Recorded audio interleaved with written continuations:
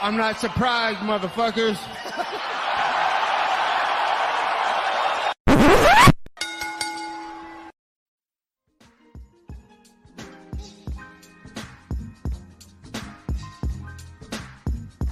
What is up, ladies and gentlemen? Welcome back to the Courtside Soundoff podcast. Once again, I'm Josh Soundoff.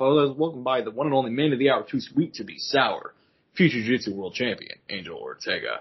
I got a lot of stuff to talk about this week, boys. A bunch of news. No UFC to recap, but we got a card coming up this Saturday night.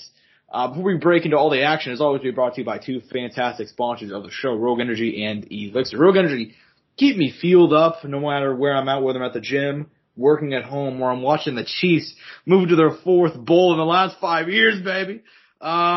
Just the GOAT, Patrick Mahomes, doing the damn thing. They kept me excited during that boring game. Not really a boring game, but you get my point. It's a defensive type game. And you know what? You know what chilled me out after the victory, though? After the dub? Elixir Delta 8s. And you can get them as well for with code Soundoff for 10% off at checkout. Code Soundoff for both Rogue Energy and Elixir.com. Code Soundoff. Like I said, nothing to really recap. One championship had a card, which we'll talk about a little bit later in the news section. But nothing really happened. Bit of a light weekend. Royal Rumble, if you're a wrestling fan, Chiefs in Baltimore. Obviously, that's a bunch of football going on, but in terms of MMA, nothing to recap. However, we do have a card going down this Saturday night at the UC Apex in Las Vegas, Nevada. In the words of Renato Moicano, who gives a fuck? It's an Apex card. But we're gonna preview it. Cause jokes aside, there are some actually really, fun and interesting matchups on this one.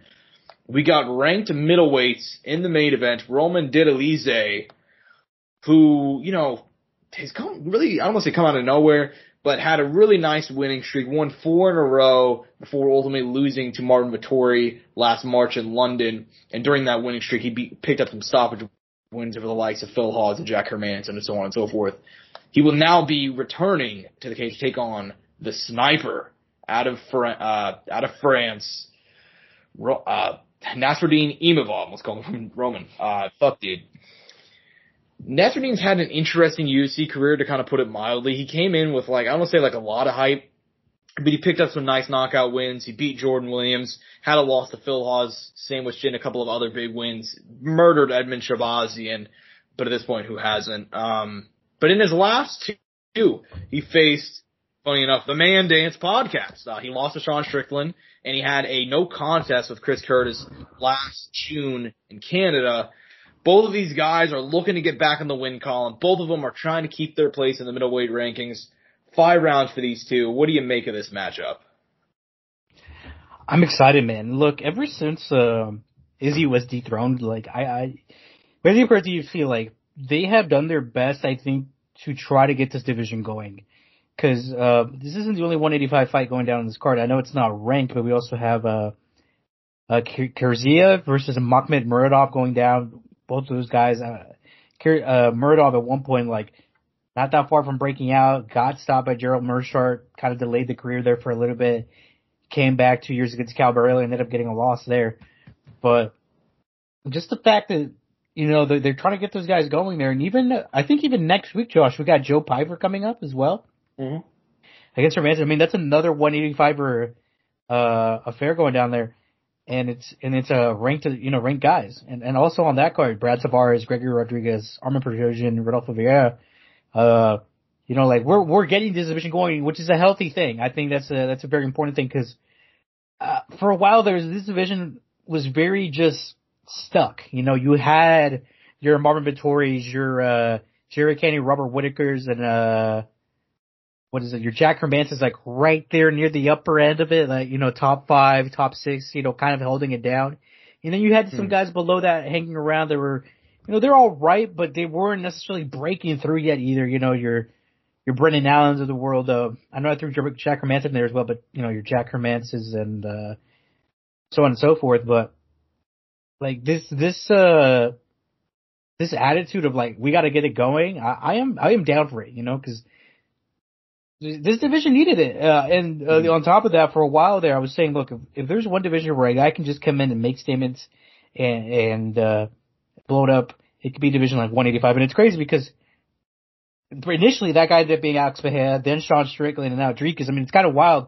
I think I saw the stat, Josh. It was like 185 has had 4 different champs in 10 months. Mm-hmm. And then there was a stat below it of like how many champs there's been and at 45, and I think it's 4 or 3. I think it was Volk, Aldo, Max, and Connor. Yep, correct.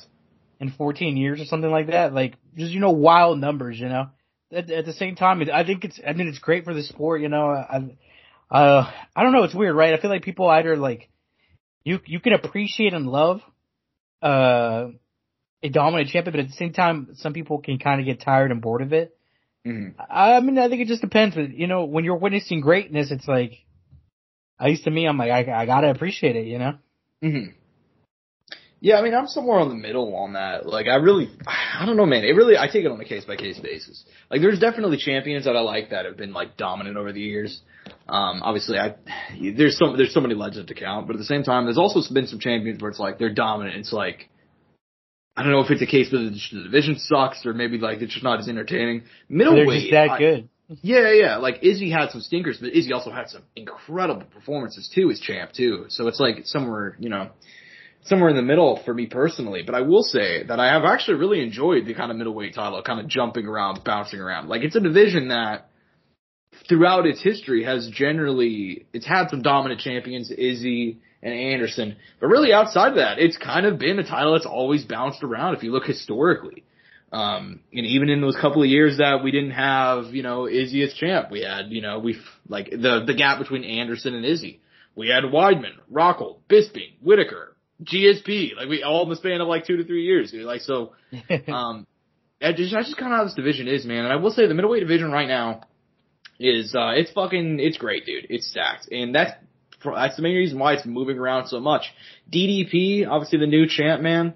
But even then, like, I don't think he'll hold the title long either. Like, I could easily see him facing somebody like Jared Cannonier and getting upset. You know what I mean? Like, it's just such a good division. Even then you have guys like obviously we'll get to, Imavov and, Didalize because they're the ones, main eventing this weekend. But like, you have guys like Hamzat Chimaev who are coming up, you know what I mean? Who just moved up from welterweight to middleweight and he's looking fucking great and might get a title shot next. You know what I mean? Like, you got guys like Fluffy Hernandez who are on the rise. Like, Chris Curtis just picked up a win. He's a guy that is a great story. Like, middleweight is popping right now. And speaking of Chris Curtis, he just called for an Apex main event. I hope they give him one. Because he deserves it. And in regards to this fight this weekend, it should be pretty exciting. Both of these guys need wins. You know what I mean? Not really in the span of like, in the strain of like they'll get cut or anything like that. But obviously Roman, he looked like he was on the rise, and then he got stopped by Vettori, and obviously Imavov two fights without a win. In terms of the fight itself, man, this 5-round middleweight main event, who do you got? I was questioning myself this morning, Josh. But I keep saying it, man. I need to go with my gut and not change my choices. I need to stick through with it. And for a while now, ever since this fight got announced, I've been thinking Roman Dolidze, man. I think he's going to get it done. For Nazarene, he's I feel like we constantly hear like, dude, this kid is it. He's up next. And look, I know he's only had 2 losses and he's fallen short. And it was Sean Strickland, one that we can really put some weight behind, but it was, if I remember right, there was some weight stuff going up there. They had to do it last minute because they had to change the main event or co-main. I can't remember what it was. So there's some factors to it. I just don't think Nazarene is there yet for some reason. He's 27. He's young. He's in those prime years. I think right now Roman, who's older, and their records are really not that far apart. I mean, actually Roman has less fights than Nazarene. I think Roman Dolidze is going to get it done, dude. I just have a feeling. There's something about these fucking Georgians, dude, that I just have a lot of faith in.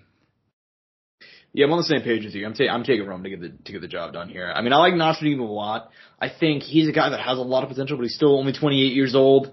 It looks like maybe he got pushed a bit much too soon. You know what I mean? It's funny because he beat the fuck out of Edmund Shabazian, and he's a guy who was pushed too much too soon. And that was kind of the win that made everybody think like, oh, this Nasruddin kid, he's like, and you're not wrong. Fighting. Yeah. When you look at it, I mean, he went from fighting Jordan Williams, then Phil Hawes, which, that was... Also Phil Hawes, too. Yeah, and it's kind of weird, right, in hindsight, right, especially with how things have gone for Phil Hawes since then, but it's, he went from, it was Ian Heinisch, Emmett Savage, Joaquin Buckley, and then Sean Strickland. You know what I mean? Especially, like I say, and now with Sean, after the fact, like Sean being Chip, it's kind of like, dang. But he did his best in there, like you said, he did the man dance. Yeah, man, and that's kind of the thing, man. Like, I really do think Nasruddin may be that guy, but I don't know. Like, it looks like he got pushed too much too soon. And even that Sean Strickland fight, Strickland took that fight on 4 days notice, and that's why he was a light heavyweight and still beat him relatively cleanly. Yeah, man. I mean, and now granted, Sean Strickland does that a lot. I mean, he takes a lot of short notice fights, so he's kind of always ready. But at the same time, man, kind of a bad look, and he's kind of faltered. The two times he's kind of stepped up to the top level, he's kind of faltered. So I'm going to take Roman, and that's not to say Roman's a world beater and has proved that he's a top 10 guy really that much either. But I mean, he tore through Jack Hermanson, just beat the shit out of him, and he did knock out Phil Hawes impressively. He did knock out Kyle Dawkins impressively. Even the Vittori fight though, Josh, I remember at the time that had a little.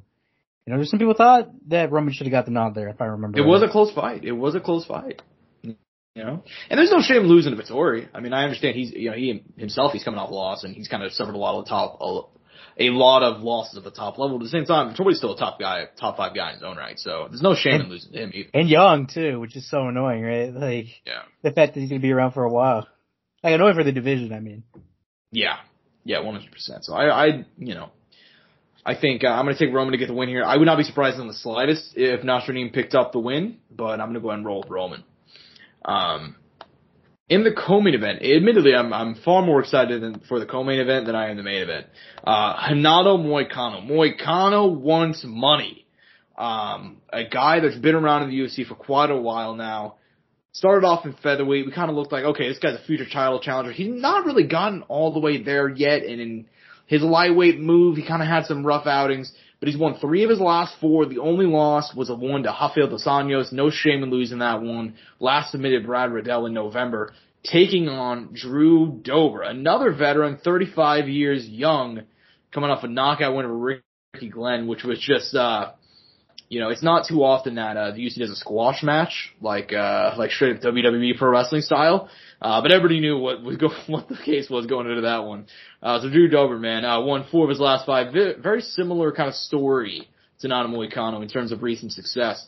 What do you make of this fight? It's going to be a banger. Betting odds, very similar to the main event, straight down the middle, super close. Dude, look, all I know is this fight I know it's going to deliver. There's no way it doesn't. Both these guys are dangerous. Both these guys are game. Both have they're capable of finishing the fight at any moment. Once again, dude, all week I've been Moicano. I'm sticking Moicano.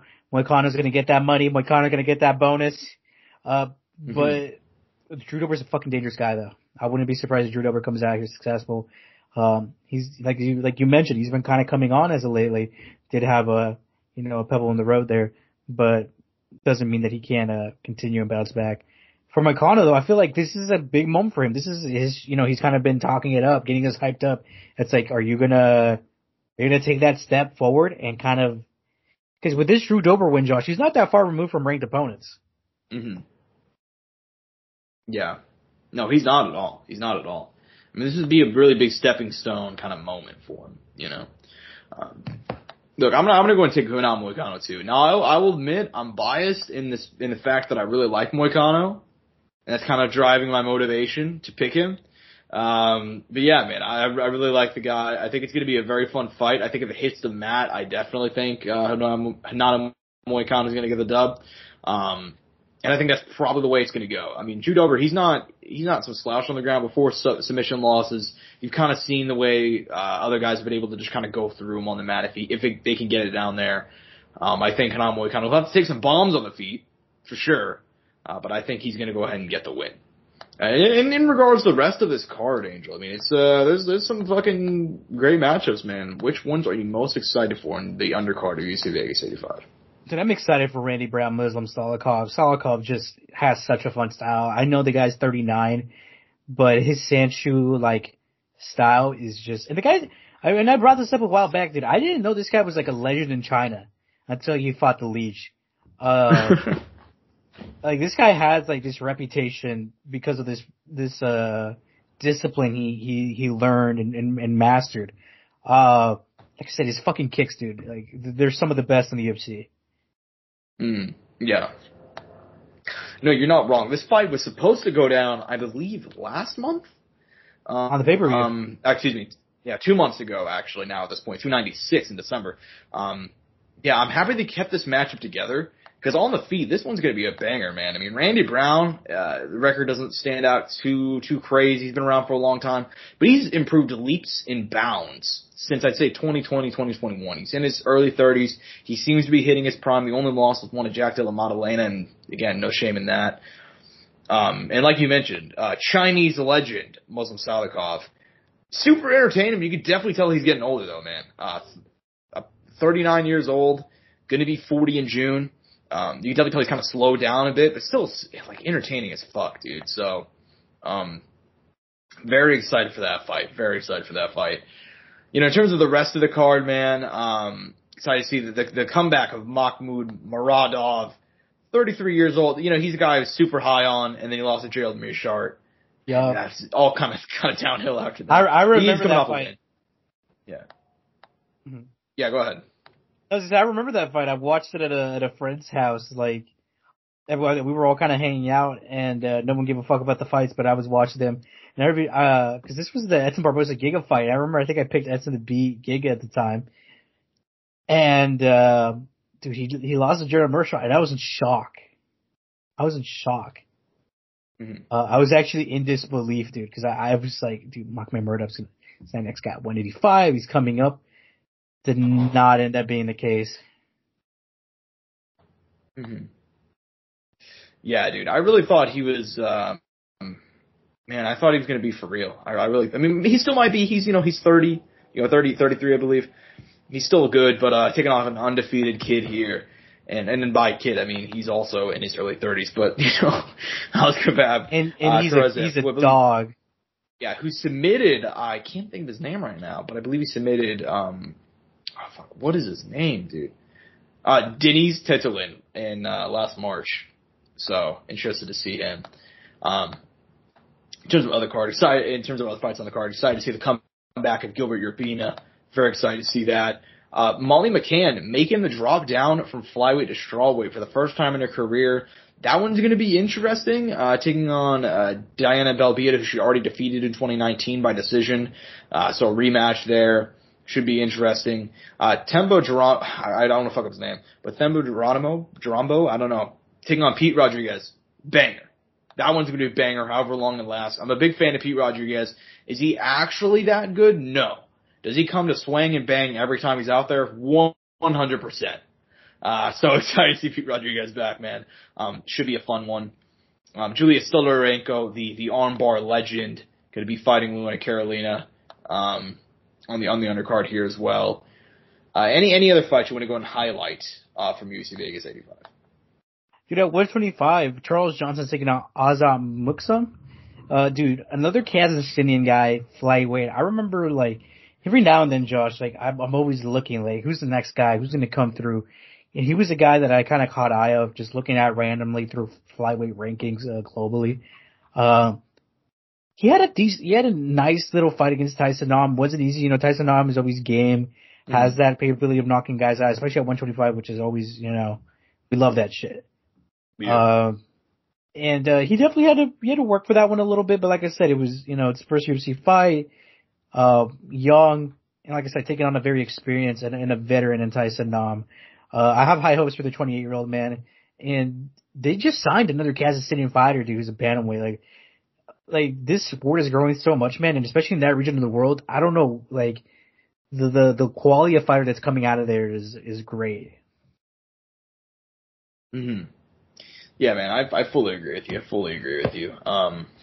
Should be a banger, and since you brought it up, flyweight, man, I feel like I bring this up like a fair bit now, but flyweight just has so many good guys, so many good young guys, dude. Like, I don't know what's going on, but like, there's a big youth movement going on in flyweight.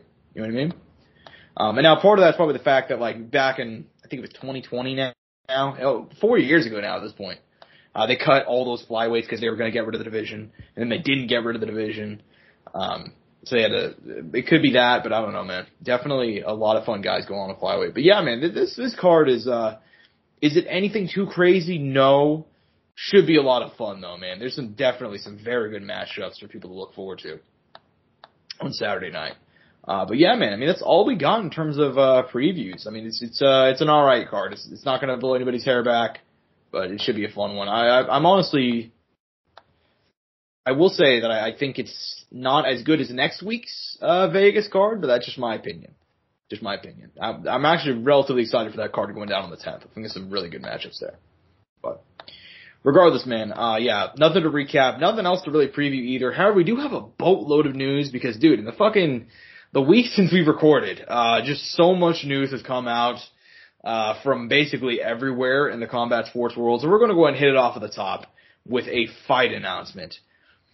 Jake Paul, fresh off a knockout win over Andre August in December, will be returning to the ring in Puerto Rico to take on Ryan the Rhino Borland. This is another guy that's more of a traditional boxer. I believe 17-2 is the record, 6 knockouts. Mostly fought at light heavyweights. Has one fight in the last 6 years. Kind of what you would expect for a Jake Paul opponent. Angel, what are your thoughts on this matchup? It's kind of what we expected. Yeah, 100%, man. I mean, look, he's trying to improve the level opponent, but without taking a lot of risks. People are going to shit on him being like, it's cherry pick, all this and that. But I don't think, like, a lot of these people who are, like, commenting on here understand how this boxing world works, dude. Like, this is part of the process. You know, this is the kind of fights he's going to take.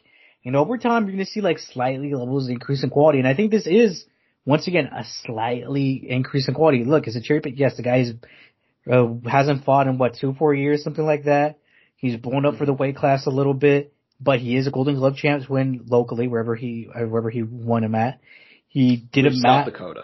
He did amass a decent sized record. He is capable of knocking him out. But, like I said, there's some caveats to that. You know, he's been inactive, and like I said, he's a little bigger puts on, he's carrying a little extra pounds for the weight class he's going at.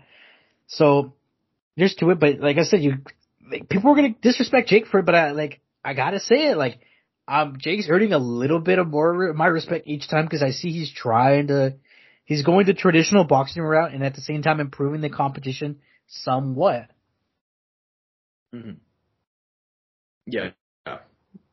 I mean, look, dude, I'm somewhere in the middle on this, right? Like this, I'll be honest, I watched same thing as what happened with Andre August. I watched some film on this dude, and he's not good. He's really not good. At the same time, though, this is what you would expect for, how old is Jake now? 26, 27? Like, this is what you would expect for a guy who's taking on, like, his 10th pro fight with very limited amateur experience. Taking on a guy that's not good.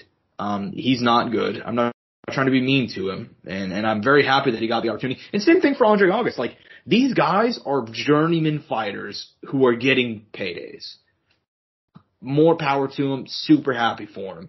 And, Ryan Borland, I believe he's already retired once due to injuries back in 2020, which is why he ended up taking off the multiple years and so on and so forth. He's had one fight since 2018, which was a 2022 knockout win over San Antonio Martin, who, funnily enough, Andre August also beat back in 2019.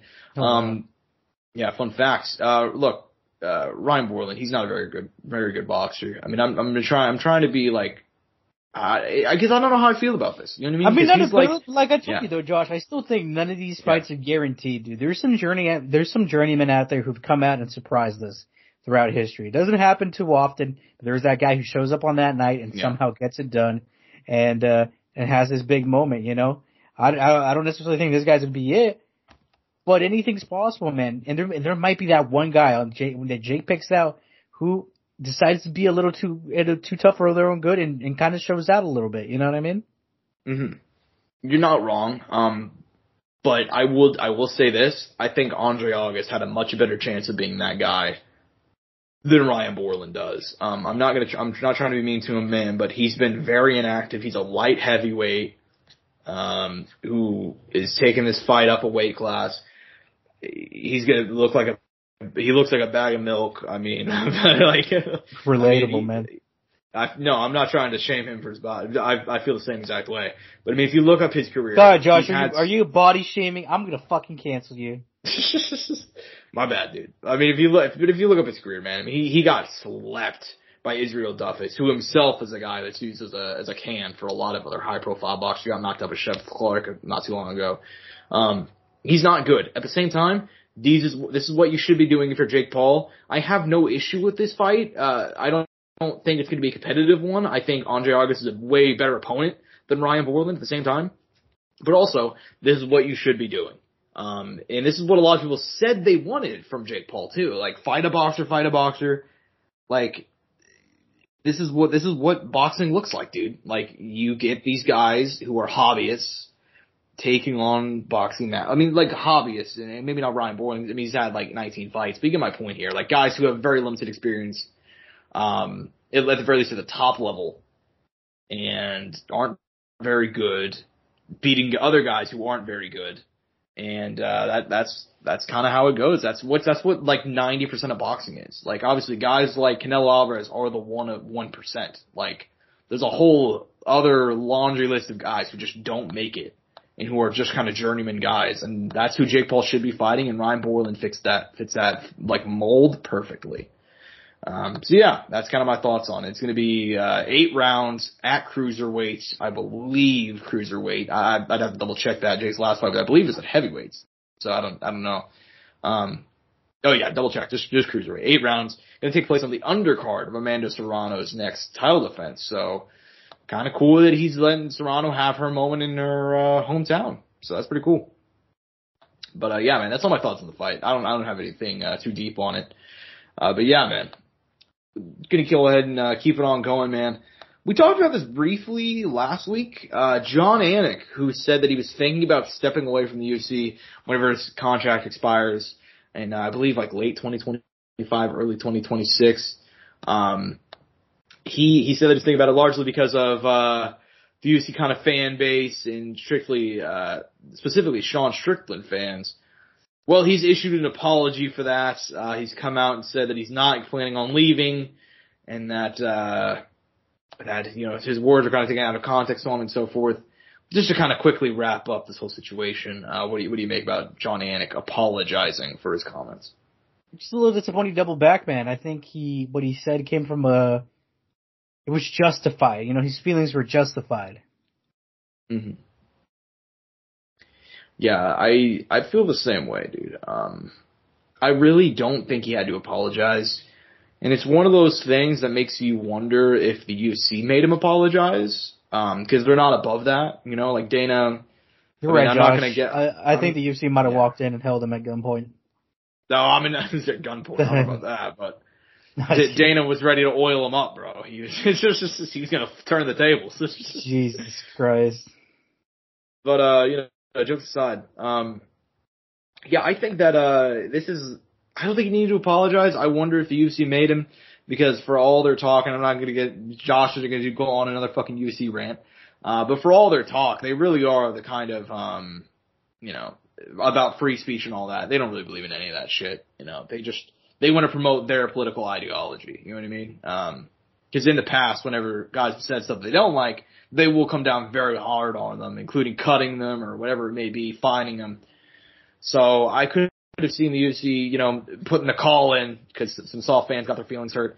But also Sean Strickland even came out and ripped into John Anik. So, you know, I mean, it is what it is, man. I don't think he had to apologize, but I get why he did. It didn't help that you had Sean Strickland come out and was like, you know, oh, I love these savages and yada, yada, yada, you know, so, you know, it is what it is. I don't have any too deep thoughts on it. I'm very disappointed that he apologized though, man. I really think he didn't say anything wrong. It wasn't necessary. I mean, he's not wrong. The MMA fan base and Angel, we've been around for a minute, man. It's changed a lot. The sport has changed a lot just in the span of the last 3 years. Fuck 5, 10. You know what I mean? So, it's changed a lot, and I really don't think John Anik had to issue any sort of apology. I thought that was very unnecessary. But it is what it is. It was very much, we had to go ahead and bring it back up. A lot of people were talking about it because really there was nothing else going on last week. But, yeah, man, a bit of a shame that he came out and apologized, but I get it. Anyways, man, I think we should go ahead and keep it rolling. So we got some other stuff, man. Soon, Angel, soon, we will find out where Kevin Lee fits into the UFC. Because Kevin Lee, the Motown phenom, he is back. Just less than a year after retiring, getting brutalized by Renat Fakhretdinov last July. He will now be returning. He took to X. He took to X, dumbest fucking social media platform name ever. Took to X and said that he is gonna go ahead and come back, man. What do you make about the Motown phenom, former title challenger, Kevin Lee, returning to the cage? I mean, he's still young. I think that's a big thing. And he hasn't taken, like, an extreme amount of damage, or I'm worried about the return. At the same time, though, we know that he's dealt with this, like, several injuries, and, you know, we talked about in the past where there was a change in him, and there was a change overall in his fight career after he lost his coach that he was with originally. And, you know, that all those kind of factors kind of playing into his career, right? It's kind of crazy how, you know, all that stuff just together just changed history, you know, changed his career trajectory as a whole, and kind of the place he's at now. But like I said, I feel like he's young enough. Maybe he could get stuff together. Maybe he could put a run. I don't know, because at one point in time, Kevin Lee could have been maybe UFC champ.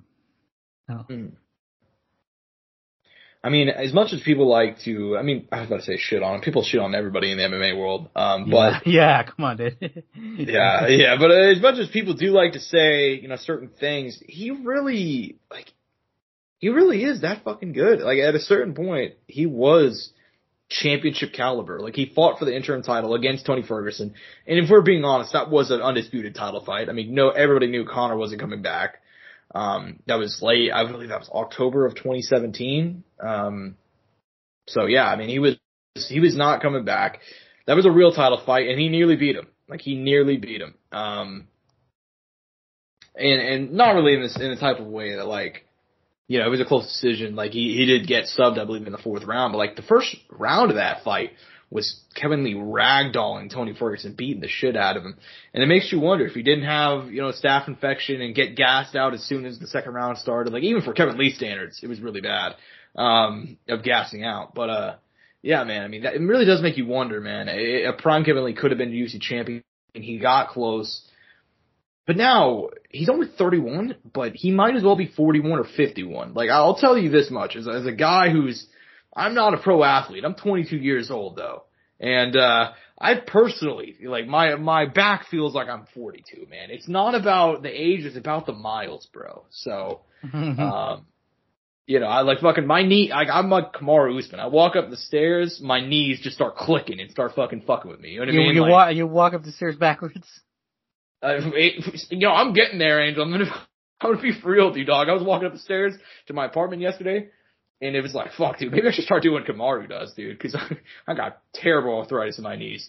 And jokes aside, I'm sure Kevin Lee has the same fucking thing. So, because he's tore his shit multiple times, like his ACL and MCL, I believe, and he tore it again against Renat. So, he fought with it torn, I believe. He said that he tore it as soon as he stepped in the cage, which I told you off air. I think he probably came into the fight with it injured. But yeah, I mean, I'm cautious about a Kevin Lee return. I'm not, for all that I just said, I'm not against it. Like, if he fights guys like maybe Tony Ferguson, and Jesus Christ, Tony should retire, but he hasn't been released, so they're probably not going to do it.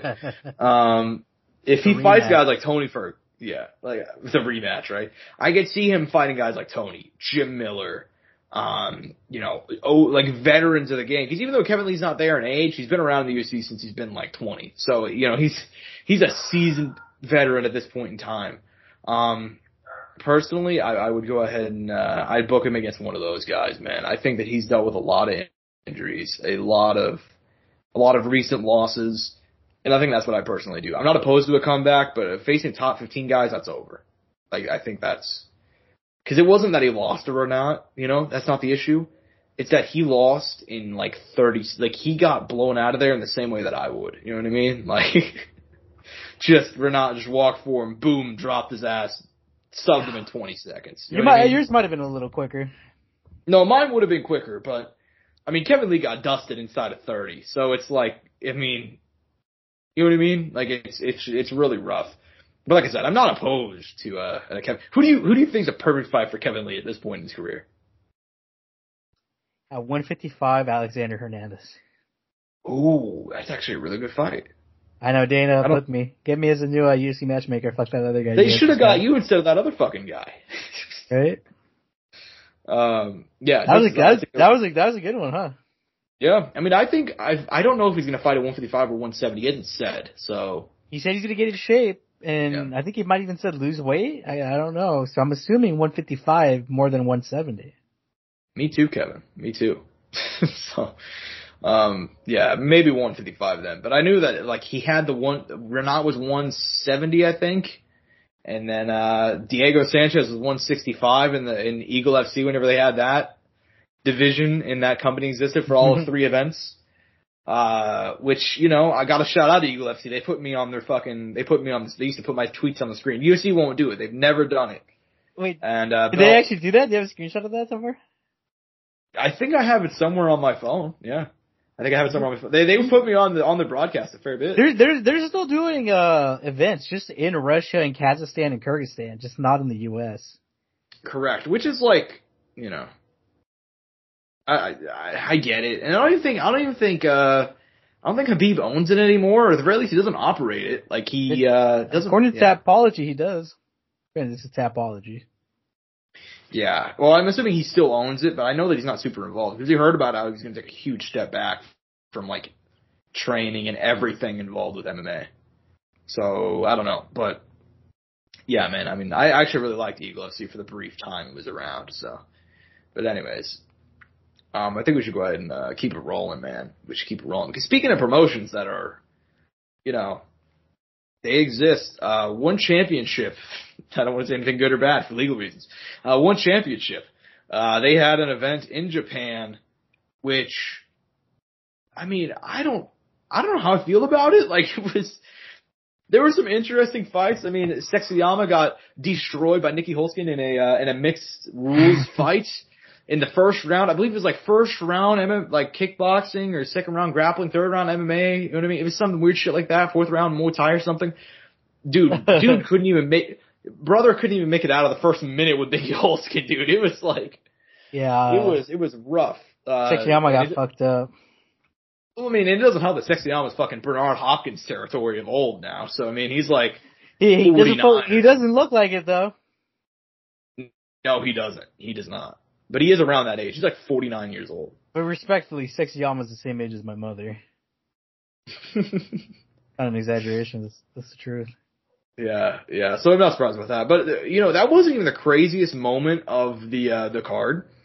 The craziest moment was that John Lineker, former UFC bantamweight and obviously former one championship, I believe champion John Lineker, stepping in on, what was it? Like, they picked him out of the crowd with like 30 minutes notice. Yeah. Probably had some beers, man. Ends up stepping in to face Shinya Aoki after Sage Northcutt withdrew to having no cornerman. There were some issues. Yeah. I think they needed a work visa or something. But yeah, they fucking, dude, they offered to have Cade Rutolo corner Shinya, or I don't know if it was Cade who offered. Yeah. Sage refused or denied the offer, which I get and I don't get at the same time, right? And it makes sense because, you know, Cade's not his coach, you know, and at the same time, Cade's not prepping for Shinya. And then we found out Cade Rutolo was also offered to have his fight Shinya in MMA, and Cade was going to make his MMA debut and then also grapple that same night. I'm not gonna lie though, they kind of dropped the ball there. I wanted to go that direction, but I think the whole reason is they didn't want to essentially screw over Cade's opponent in his grappling match. Which makes sense. I think that's respectable, right? But fuck, man, you can't deny it. That would have been pretty badass if Cade went out there against Shinya Aoki and had his MMA debut. and maybe potentially won. What else happened? What was the other option they had? I can't even think, but I mean, I think that was it. And then they got Lineker, who he did weigh in as a backup. Mm-hmm. But, like you said, he picked him out literally out of the crowd. Like, the guy's watching the fights. He was just there chilling. Yeah. Yeah, he was just there chilling. But, hey, man, John Lineker, hey, he is our DTF fighter of the week. Oh, dude. I mean, are you... That's up there, dude, for DTF. I mean, I don't know if anybody's been able to take that title for a while. That might be the most DTF I've seen someone in. That might be the DTF fighter, dude, of all time right now. I think that, I really think that whenever we get like a bigger audience, or maybe the people will want it sooner than that. You know what I mean? But like, I think whenever we make merch, we got to have a DTF shirt. You know what I mean? Dude, I think guys want DTF merch now, dude. I think down to fight. Yeah. I mean, shit. I want DTF merch, Josh. 100%, dude. You make a good point. But yeah, man. I mean, it was a absolutely just what a scene. And I don't even know if we said it, by the way. Shinya went in there and just beat the shit out of him. I mean, it wasn't even close. I mean, it was basically what you would expect, for a guy that weighs 30 pounds less, and the highest he's fought is 135, stepping up on an hour's notice to fight a lightweight great. Basically looked exactly what you would expect. Yeah, man. And I mean, still, you gotta give John Lineker props to their DTF fighter of the week. Sage Northcutt, his one championship run has been just fucking bizarre. Just one after the other. Like, honestly, like, just nonstop, dude. Because you had, obviously, he came in, for a quick recap for those of you who might have missed it, got signed in 2019, got flattened, absolutely murdered by Cosmo Alexandre. Took off 4 years, came back, heel hooked a guy, and now stepped in for this fight. And then obviously pulled out like on fight day because he had no cornerman. Just a very bizarre run for a guy who at one point we thought was going to be a future, star, honestly. So, yeah, man, Sage Northcutt, man, he's had a weird ass career, and it's not really getting much better. But yeah, man, shout out both Shinya for taking the fight and John Lineker for also stepping up. And also, gonna mention it real quickly, Shinya Aoki tore into Chatri in his post-fight interview in Japanese, and the translator didn't translate it, and it was hilarious. But yeah, man, any closing thoughts on that or any other fights from one I believe 165? I wonder how many fights Sage has on his contract, and if he would ever come back to the UFC. Well, that was what Dana said, that like he was interested in bringing him back whenever he left, like because they even offered him like a main event and everything, like. Oh wow. Like, if I remember correctly, whenever he left in 2019, they offered him a main event, they offered him this Singapore main event against, Damian Maia that Ben Askren later took. That was gonna be his first, main event. Wow, that's a hard fight, too, because I think he was coming off he was on a 3-fight win streak on that tail end of his UFC run. I don't know, I'd love to see him come back. He's 27. Like, this guy has not barely aged. Like, there's still time. Exactly. I can't find the details of his contracts, so that's unfortunate. But what? Yeah, I can't. 4 fights. I'm assuming, and he's only had 2. Yeah, to me, 4 fight contracts are pretty much 4 or 5. I'd say so. Yeah, probably. Yeah. Yeah, like, dude, I don't know. It's just heartbreaking. I'd love to see a return. Yeah, same. Because I still like Sage a lot, man. I mean, he's so young, and here's the thing: is like whenever he came back and he had that fight last year, he's in a good gym. He's really good. He's in a good. He's at Teen Alpha Male. This guy isn't like at some smaller gym or just with his guys. Like Faber was in Japan. He was holding mitts and everything for him, and he was grappling, I think, too. Yep. Like this guy is surrounded by like a bunch of solid guys in that gym, and if there's ever a return man, I think the UFC, I think, especially Sage, like he could definitely find a lot of success and become a star for them and make I think quite a bit of money. Mm-hmm. Yeah, I agree. I mean, he's really like, he's that fucking good, man. Like he's really good, but I don't know. We'll see where he does moving forward, man, because he really does still have potential. He's still in his 20s. And, If he comes back to UFC, that'd be interesting. But and even then, for one, he could be a future star. It's just like getting him active, keeping him rolling, so on and so forth. But we'll see, man. We will see what's next for him, as well as Shinya. Because like he said in the green room, we want to see Shinya get to 50. You really want to see him get to 50. I'm not sure how much longer he has in this game with that raspy-ass voice of his, but I want to see him get to there, you know. But anyways, man, just go ahead and keep it rolling. This was a fight announcement. This is the first Bellator fight announcement. This one's going to be really quick. First Bellator fight announcement we've gotten since the PFL. We kind of thought, like, Don Davis said they were going to split the companies, keep them as separate entities, but we haven't gotten any Bellator fight announcements. We haven't really gotten any fucking Bellator news since the deal happened well over 3 months ago. Well, earlier this week, it was confirmed that Bellator 302 will be going down from Belfast, Ireland. Corey Anderson and Carl Moore to fight for the vacant Bellator light heavyweight title. Vadim Nemkov has been stripped of the title. I don't know if he's either stripped or vacated officially. Doesn't really matter. It's the same fucking thing because he's moving up to heavyweight. What do you make of this fight to go down as the main event of this card going down in March? Fire. I mean, big moment for Corey, right? His opportunity to get the Bellator title. And, yeah, no, I mean, he has to seize the moment, man. Mm-hmm. Yeah, exactly. And for Corey, man, this is a big opportunity because if people remember, he came up short twice against Nemkov. Granted, one was a no contest. Yeah, I mean, we really thought that he was going to be a guy go to Bellator and just instantly go ahead and have some big success. It seemed like that. Yeah, go ahead. I was saying, it seemed like that.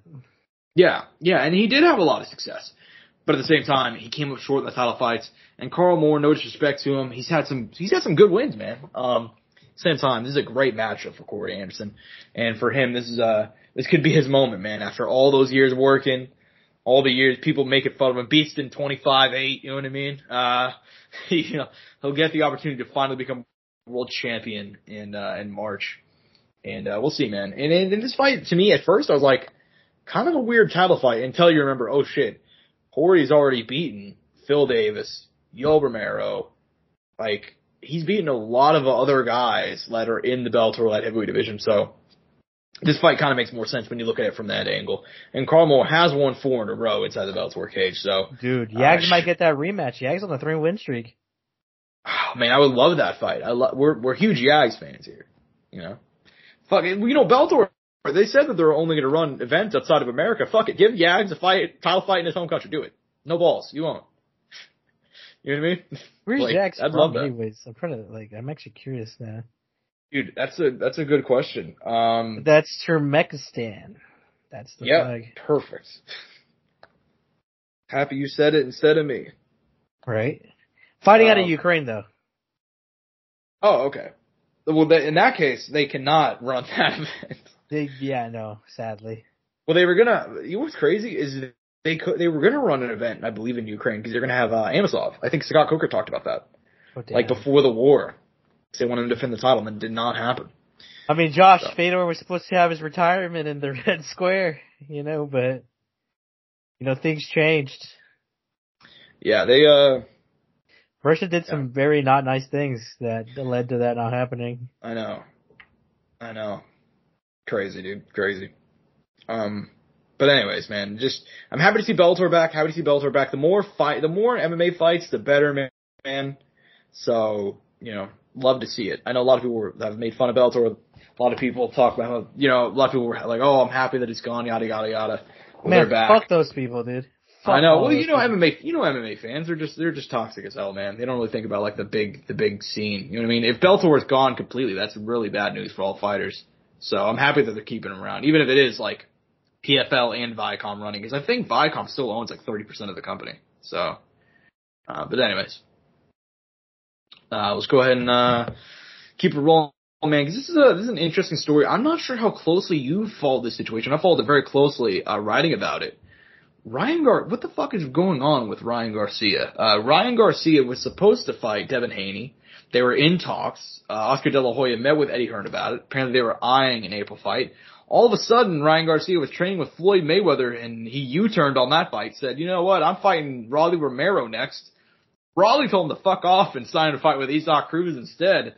And now Ryan Garcia, we're back to square one. Apparently he's going to fight Devin Haney on April 20th in Las Vegas. That's not finalized, but both guys have said they want it, and it seems like, I don't know what's going on with Ryan. I've seen him in a lot of interviews. He kind of seems all over the place, man. What do you make of this fight? I'm not sure if you've seen any of his ongoing situation, you know? I saw his most recent interview. I don't remember what the podcast was, but he was talking about the Tank fight. I mean, look, the thing is, just, Ryan is, and we mentioned this at the beginning, dude, Ryan is still so young, like 25, dude. Like, this guy is still, like, ever learning, ever changing, talking about mistakes, talking about improving. Like, that's probably most of what you're, as you know, as someone who is in their early 20s still, I mean, that is life right now, fucking up, learning, you know, evolving constantly. I think, you know, you know, and I think that's kind of the spot he's in too. I mean, he's been in the spotlight since he was 17, 16 years old, with all this attention and, you know, this money that's coming in and around these big profile people. And like I said, he's had a lot of stuff going on personally out of the sport. You know, I know he's separated from his lady who he had his child with and stuff like that. And, you know, he's from what it seems like, he seems very spiritual at times, and he talks about stuff like that as well.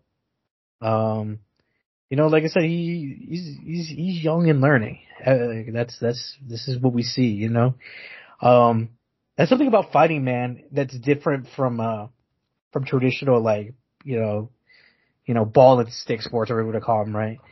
I heard, who was it? Someone talking about, I think it might have been Rampage. It might have been on the Jackson podcast. It was like, you know, when you're coming up, and you know, in fighting, and you know, think about the people who fight. You're not necessarily guys who maybe always have the most education or have maybe the best upbringings and, you know, stuff like that.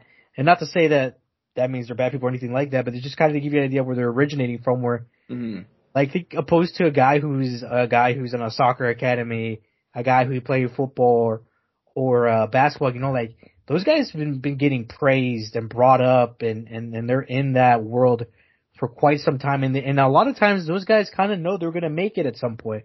Where in combat, you don't know that. You know, you're kind of you're taking the risk, and you hope that you make it, and you're part of that 1%, and on top of that, you have the skills. And when it comes to fighting, dude, a lot of times we see these guys kind of grow up in front of us. You know, I mean, it can happen in football and basketball as well, but most definitely in combat, man. I mean, think about the personalities in combat and the stories about those guys and their upbringings. Yeah, and let me be clear here. I know that Ryan is a very spiritual guy, and I really don't want to shit on him, because I actually am a big Ryan Garcia fan. That kid has gotten a lot of undeserved. I say kid, he's like 5 years older than me, but at this point, but like you get my point. He's 2 years. Oh, okay. Well, now I feel unaccomplished. You should have just let me say 5. It's just I didn't know it's that close.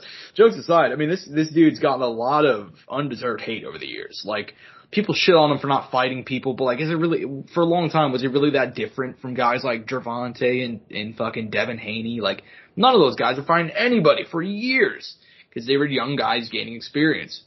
And he's had some banger fights, and like, even of the young guys, I think he's probably the most entertaining, and maybe you can definitely argue Tank too, bring him up, but like, I don't know, man. I thought he'd gotten a lot of undeserved hate for a long time.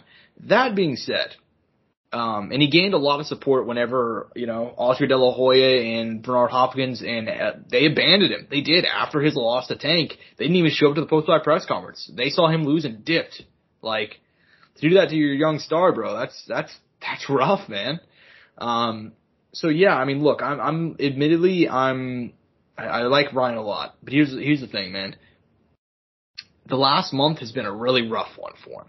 I hope he's doing good, because obviously he had his kid born and then immediately got a divorce from his wife. He said he was going to fight Devin Haney, then immediately, you know, he said he was, never mind, I'm going to fight Raleigh, and all of a sudden he dipped for Floyd Mayweather to start training him and working with him. You know what I mean? And now he's back on Devin Haney, and he even said, fuck, I'll fight anyway, you know, like, he's kind of all over the place, man, and I hope he's doing good, because he's gone through a lot of shit, a lot of stressors, and I don't think this is a good fight for him either. Like, if I'm Ryan Garcia, like, I take a tune-up before fighting Devin Haney, man, because I understand they had a lot of close competitive fights in the amateurs, but based on their most recent performances, I don't think Ryan, I mean, he's good enough to hold the chance against anybody on any given night. He's that good, but at the same time, I wouldn't give him more than a 20% chance against Devin Haney that fought Regis Prograis. You know what I mean? So yeah, I mean, it's also just granted though, there's a lot of talk about Regis, right? Like, did Regis get fraud checked? You know, like I'm not saying that's necessarily true, but it's just Well, and also, I mean, Regis, I believe, I didn't think I stood a chance against Devin Haney. That's just a terrible matchup for him, and nearly got beat. But I thought he lost to Daniel. I thought Regis would do better though. You know, like I didn't think Regis wouldn't look like the way Regis looked that night. I mean, that was insane. I mean, I'm not gonna say it was a Bud Crawford, you know, Earl Spence-esque performance, but to a certain extent, it wasn't like fully that far from it either. You know. Yeah, I mean, I will say that I wasn't expecting him to get beat that bad, but I didn't think that fight was gonna be close either. I mean, I watched his last fight with Danielito Zarrillo, and I thought he lost that one. And I think Zarrillo took that fight on like a week notice. He's supposed to face Liam Piero, I believe. And and he took that fight on like a week notice and nearly beat him. And Zarrillo, doesn't even have a fucking Wikipedia page, just to give you an idea of how untested that guy is. Josh's Wikipedia page. It's the best way to determine it. It's the best, not for MMA, because for MMA there's shitty rules. Like, you have to have 3 fights in the UFC to get a Wikipedia page. Like, there's some weird rule, like 3 fights in Bellator or PFL or one of the major orgs. Mm-hmm. For boxing, there is no rule like that. You just have to be somebody of note. And he's not a very noteworthy guy. So that just kind of shows you, right? No, I just think it's funny though, because it's one that. Well, to be fair, the rule's always proven correct, Angel. To an extent, yeah. Well, for the most part. Jokes aside, man. Yeah, I like Regis, but I was not very surprised. In terms of Devin Haney versus Ryan, man, I mean, I don't think that would go his way either. And also, he's training with Floyd too, and he's like, is he still with like Derek James? I haven't seen him training with, like, who knows? It's a really, I like the guy a lot, so I really hope he doesn't take this fight at this time. You know what I mean? Fight, just have a fun fight with fucking, Manny Pacquiao or something. You know what I mean? Fuck it. You know, and Manny said he's back. There was talk of that fight in 2021, I believe, so why not? You know what I mean? Dude, he's gonna fight Floyd Mayweather, dude. What do you mean? Yeah, right? Fuck it. He'll fight, fuck it. Have him fight Dean the Great. Fuck it. Well, they're having their tournament right now in Misfits, dude. Do you know that? I did hear about that. I heard something about it, yeah. They're doing, what was it in boxing, what they call it? They're, the Super 8? Yeah, except it's gonna be, it might be, I mean, you could argue it's be the loser 8 for Misfits, but. That was not alright, yeah, you're not wrong, dude. I mean, I just be honest, look, I love boxing, but I mean, I'm not gonna fully disrespect it either. I get it, dude, I get it. Anyways, yeah, I mean, I like Ryan a lot, but this is rough, man, rough. But anyways, man, only a couple more things to run through. One is a fight announcement as well. This one is official, I believe. They showed themselves signing the contract online. Finally. Shannon the Cannon Briggs, back for the first time since 2016, will be facing former UFC champion Rampage Jackson in a boxing match June 1st in Qatar. These two have been going back and forth for years. Shannon the Cannon has just been harassing him nonstop. What do you make of this fight? Let's go, champ. I can't believe it, Josh. It's finally happening. Let's go, champ. Let's go, champ. Let's go. The fight likely going to be the retirement fight of Shannon the Cannon, one of the most entertaining men in boxing history. I feel like I always think of that clip of him fucking going out in the middle of the ocean to harass Vladimir Klitschko. All of them, Josh. Not just that one. All of them. All of them, you're right. But that's probably my favorite one of all of them. Early thoughts on the matchup. Who do you got? I mean, you got a favorite Cannon, right? Like, it's gonna be boxing, right? It's gonna be boxing. It is gonna be boxing, yeah. Don't know how many rounds. Rampage does have hands, but this is boxing, so. Yeah. I'd always favor the boxer, but you never know. You know, hey, Anderson Silva did it. You know that? That's true. Anderson beat a washed Julio Cesar Chavez. That was a historic moment, dude. That moment's still unappreciated. That's up there with Francis and Tyson Fury not being appreciated enough, just so you know. Yeah, and you know what? Well, the part that pisses me off is people were like, oh, you know, Julio Cesar Chavez Jr., he's washed, so it shouldn't count. It's like, dude, Anderson Silva is like 50 years old. Like, I don't give a damn how washed you are. Anderson Silva is old as shit, has broke his leg, left the UFC on like a 5-fight losing streak, and then went to Mexico and won on the cards. Just to show you how dominant it was. He beat this man in his own country, bro. Dude, and that's the crazy. Dude, one of the judges gave the fight to Chavez too. Like, he didn't get the fucking memo. You know what I mean? Like, Anderson had to be flawless to win that. Anderson had to be flawless to win that fight, and he was. So, there you go, bro. Like, he is that guy. So, I mean, yeah, I'm excited to see. I'm excited. I'm genuinely excited for Rampage versus Shannon, bro. I'm honestly, these guys have teased it forever. They have a really funny chemistry. The build up will be hilarious. And, you know, Shannon even, Rampage posted a video of himself signing the contract, and Shannon instantly, he had his own video making, like, voicing over Rampage. He's like, look at how fucking scared he is. Let's go, champ. He knows he's gonna have to answer in June. Just like fucking, just talking over him. Yeah, man, excited for it. I wonder if they're gonna have other fights like this on the undercard. I don't know who's promoting it either, you know? By the way, have you heard about, fucking Rampage talking about his, unlimited strength? When he gets angry? No, I have not. No. Yeah, he gets, unlimited strength when he gets angry, dude. I found this out recently, dude. Well. Yeah, he gets inhuman strength. He fucking talks about this. So I guess we gotta have, Shannon really piss him off. I mean, that won't be hard, dude. I mean, Cannon might just show up to the restaurant he's eating at. I eat what you eat, champ. I eat what you eat, champ. I eat what you eat. Let's go, champ. Let's go, champ. You know what I always think about? The most underrated part of that is hilarious, that nobody talks about, is that he faced Vitaly Klitschko like 2 years before that and literally almost died because of how badly he got beat. Like, Shannon did the same thing with Vitaly Klitschko. Shannon Briggs pissed off Vitaly Klitschko in the build-up. And Vitaly, he wouldn't finish him. But across 12 rounds, he beat him within an inch of his life. Like, I think Shannon Briggs literally couldn't fly home for months because he had to stay in the hospital. Like, he broke his orbital, he broke, like, tons of shit in his face, like, it was terrible. Like, and then afterwards he was like, fuck it, I want the brother. Like, it's just like, like, just game as fuck, dude. Like, I love Shannon, dude. Chased him, bro. Chased him to the end of time, bro. Didn't get it, but chased his ass. I know. But anyways, man. I think, this is the last bit of news. I feel like I had to throw it in because it is UFC, related news because we've talked about both these guys in different aspects. Vince McMahon, no longer in charge of WWE, no longer part of the TKO group. He officially resigned after details of a lawsuit relating to, rape and, sexual assault, sex trafficking. He just got us demonetized. Fuck. We were already demonetized. No, we were already never monetized to begin with. It's alright. So yeah, Vince McMahon, man. I don't know if you've read any of this lawsuit. I read the full 60 pages, you know, because I'm a little bit of a legal nerd.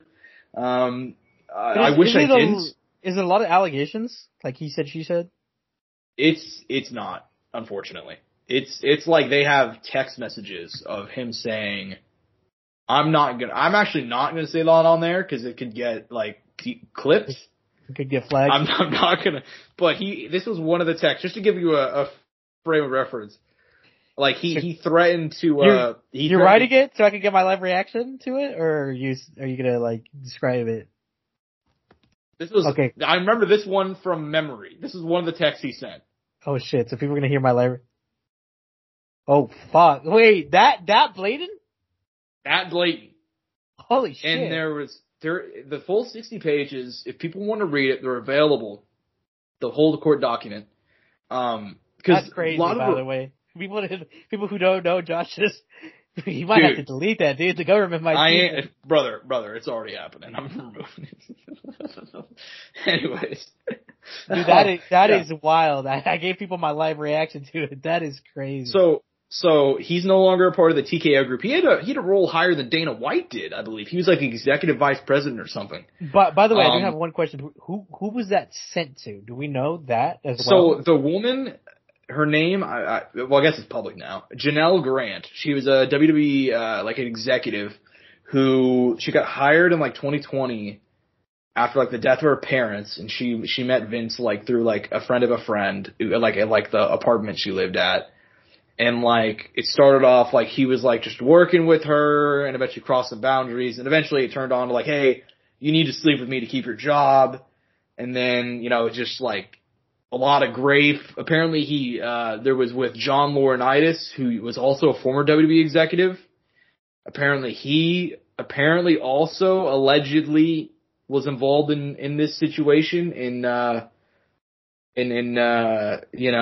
gang type grape situation. And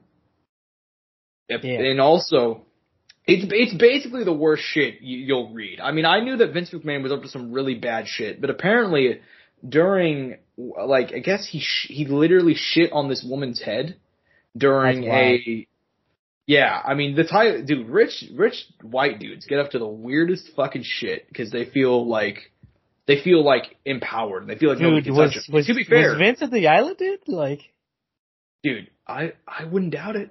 I mean, it was some of the most fucked up shit I've ever read. And here's the thing: it's only going to get worse because, dude, you might have to pass the link, dude. I might have to read this on my own. I'll send you the link after the pod. But yeah, I mean. It's terrible, and the thing is apparently like you don't he's had other allegations of like more. I mean, there's no good like it's never good, but of less severe allegations. Yeah, I was gonna say this is the peak of bad. Yes, this is he shit on a woman's head during while him and a friend apparently like, you know what I mean, like raped this woman. I'm trying to stay monetized. That was my bad for earlier. But apparently, like, that's literally the levels of. Oh, jokes aside, I think you do have to censor it a little bit, because if not, they'll actually, like, hide her video. They will, I know. So I'm trying to be really careful with the way I phrase everything. And also because this all is still technically alleged. I say technically because they have a lot of text messages, like a bunch of them from Vince, that, like, corroborate her story. So it's like, yeah, it's terrible. It was really bad. And are they screen caps or are they just transcript? Screen caps. Oh fuck. Yeah. iPhone text messages. They subpoenaed his ass. They did, and they're going to trial. And apparently, I would actually be surprised if this ends in a settlement. Because from what the victim has said, she said that she's doing this so that way it goes to what other people have said that they think. She's doing this so that way it goes to discovery, and they can get more of like more victims to come forward by discovering more of Vince's like personal information and some of his more text messages that haven't been released. You know what I mean? So she's looking out for other people who've been affected, essentially. Correct. And the thing is that some people are coming after her. I don't know why. I mean, you have to be bottom of the barrel type human. You know what I mean? Because like, oh, she. Here's the thing, which by the way, the craziest part of the story to me. So Vince, after all this stuff happened, he said, like, I'll pay you $3 million to fuck off. And she did. She signed an NDA, and then Vince paid her $1 million and refused to pay her again. And it's like, he thought he was so powerful that he could just do that. You know what I mean? Even the most fucked up thing is, Angel, the reason why he got kicked out of WWE in 2021 and he later came back was the chair, like the board, discovered that he had made $15 million in NDA payments. This girl only got $1 million. Imagine the shit that had to have gone on for the other people for him to spend $14 million. That's just, and he's a billionaire. And he was skimping on $2 million and now his fucking career's over. It's just crazy. But, yeah, man. I mean, oh, wait a minute. I didn't even mention another relevant part of this. This is the part that's going very underreported, mainly because this is not confirmed and he was not named in the lawsuit. That being said, if you use context clues and you just follow the timeline, it's very obvious. So Brock Lesnar, allegedly, I'm not going to say that. I'm going to say a former UFC heavyweight champion who was at the time in negotiations to re-sign a deal with the WWE was named in the lawsuit because apparently Vince tried to get this woman to traffic this woman to this former UFC heavyweight champion, and the only reason it didn't happen was because of COVID, or else he would have also have raped this woman along with Vince and a couple of other his friends. So, and that name has been figured out to be by many to be Brock Lesnar. So, let's say JDS. Cain Velasquez? Dude, math-wise, it can literally, I don't even know if they said champion or fighter. So math-wise, it had to have been Brock Lesnar, Matt Riddle, or Cain Velasquez. So. Or, I mean, fuck, unless Dane Severn or Ken Shamrock was coming back. You know, like, math-wise, there's only a couple of different people it could be, so. They had him slated for a return. Yeah, it's a fucking terrible situation. But that's, I mean, I don't got anything else to add, man. Bobby Lashley? I didn't think, he never fought in the UFC. It couldn't have been him. But yeah, that's all I got, man. Any closing thoughts, man, I guess, on anything in the combat sports world? That is wild, dude. Like, I didn't know all the details. I mean, I had an idea, but I didn't I didn't look into it too much. Just 'cause I was like, I'll see how things play out. I'm sure, the truth will come out. Yeah. But, yeah, no, I was shocked. It was that blatant. Like I said, I need to see this. I need to see these screen caps now. Mm-hmm. On top of that, I do want to end it on a slightly lighter note. Did you see that the BKFC guy was meeting up with Dana? I did see that. Yeah. Rob Feldman? Yeah, I did see that. Do we know anything about that? Do you know what's going on there? I don't know anything, but I do wonder if it's related to a Mike Perry return. That's what I was thinking too. Mike Perry teased that he was going to be on UFC 300, and everybody was like, "Oh, okay, we just talked shit." And then I saw that, and I'm like, "Oh." Well, he called Hunter, right? We're live on the podcast, right? Or one of the matchmakers, and he was talking to him, and then the podcast cut out, or they cut it there because he said, "Well, let me make you, or let me bring something, or something along the lines of, let me tell you this, right, or X, whatever, right?" Yeah. And so I wonder, I mean, shit, could you imagine if, cause in reality, there's no downside for the UFC to bring back Mike Perry for one, right? The only ones who would, if Mike loses, it only looks sort of bad on BKFC, right? Mm-hmm. Sorta. And really then it's like, Mike would still have his undefeated record and bare knuckle, you know? Mm.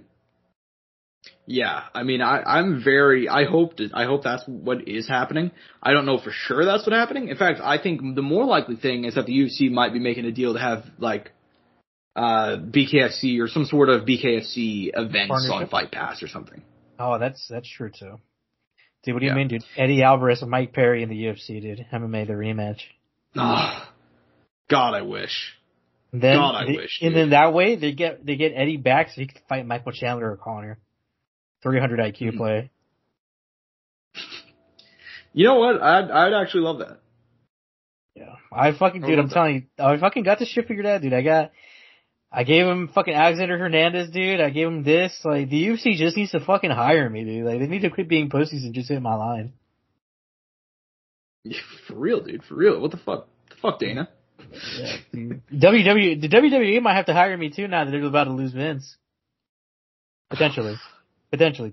No, Vince has already resigned. He's already gone. Oh, he's gone. Oh, well, there you go. He's gone. Triple H, I'm available. Triple H, Hunter, we're ready. I'm ready. But send location, send the contract. I'll sign it. Anyways, man. Yeah, I would love to see how that ends up, man. Don't have any details though as of now. And I also saw that he met with Eddie Hearn on the same day. So yeah, that was another one. But they have been friendly for a while, so I don't know if that's related to anything. And like you said, Fight Pass. So, yeah, makes sense. Anyways, man, that's all I got. Any closing thoughts, man? Anything else you want to say before we head out? Man, by the way, we're gonna go into 11 straight weeks of MMA, so I am very happy. Mm-hmm. So that's a big thing. 2024 starting off with a bang. Don't take that out of context. But I mean, there's just a lot of great fucking fights coming up, man. I know these next two cards, like this card and the next card, are all right. There's some importance to them. Don't get me wrong. But I think it's gonna start heating up here real soon with the Mexico card, with the pay-per-view, UFC 299 not that far away, Francis, and we got dude, I didn't even know this until recently, but like, Teofimo was fighting like in a week or two. Yep. Yeah. So Super excited for that. just to give you an idea, Super Bowl is upon us soon. We gotta wait. What is it? 1 more week? 2 more weeks?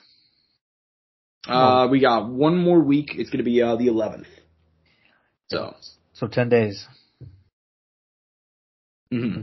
Let's go check. Yep, 10 days, man. We're so close to another parade. Fucking getting too cocky about it. Josh is like, pull out.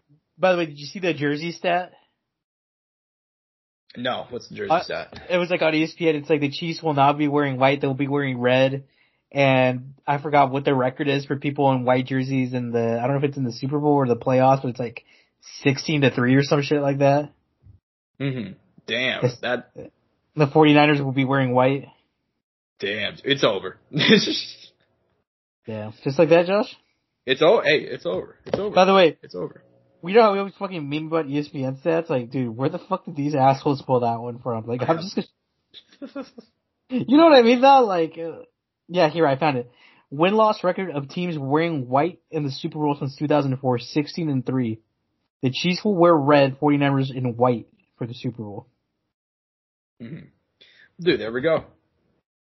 Well, we're here to break records, dude, you know? And clearly stats don't apply to us, so. Yeah, man. Also, they're wearing fucking red, dude. The Chiefs wear fucking red. You know, that's damn the right color. we do. Damn right. Who gives a fuck?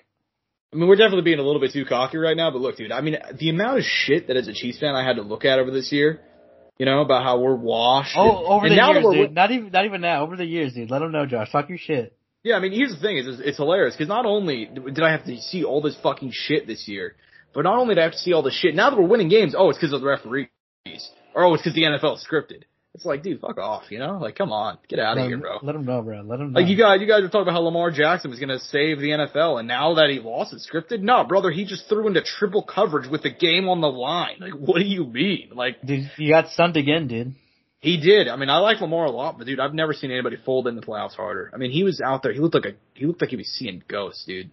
Yeah, you know what I mean? He might have been. But yeah, that's all I got. Look, I'm at Josh Soundoff on Twitter. He's at Angel Ortega _01 at Courtside Sound for all things related to the show.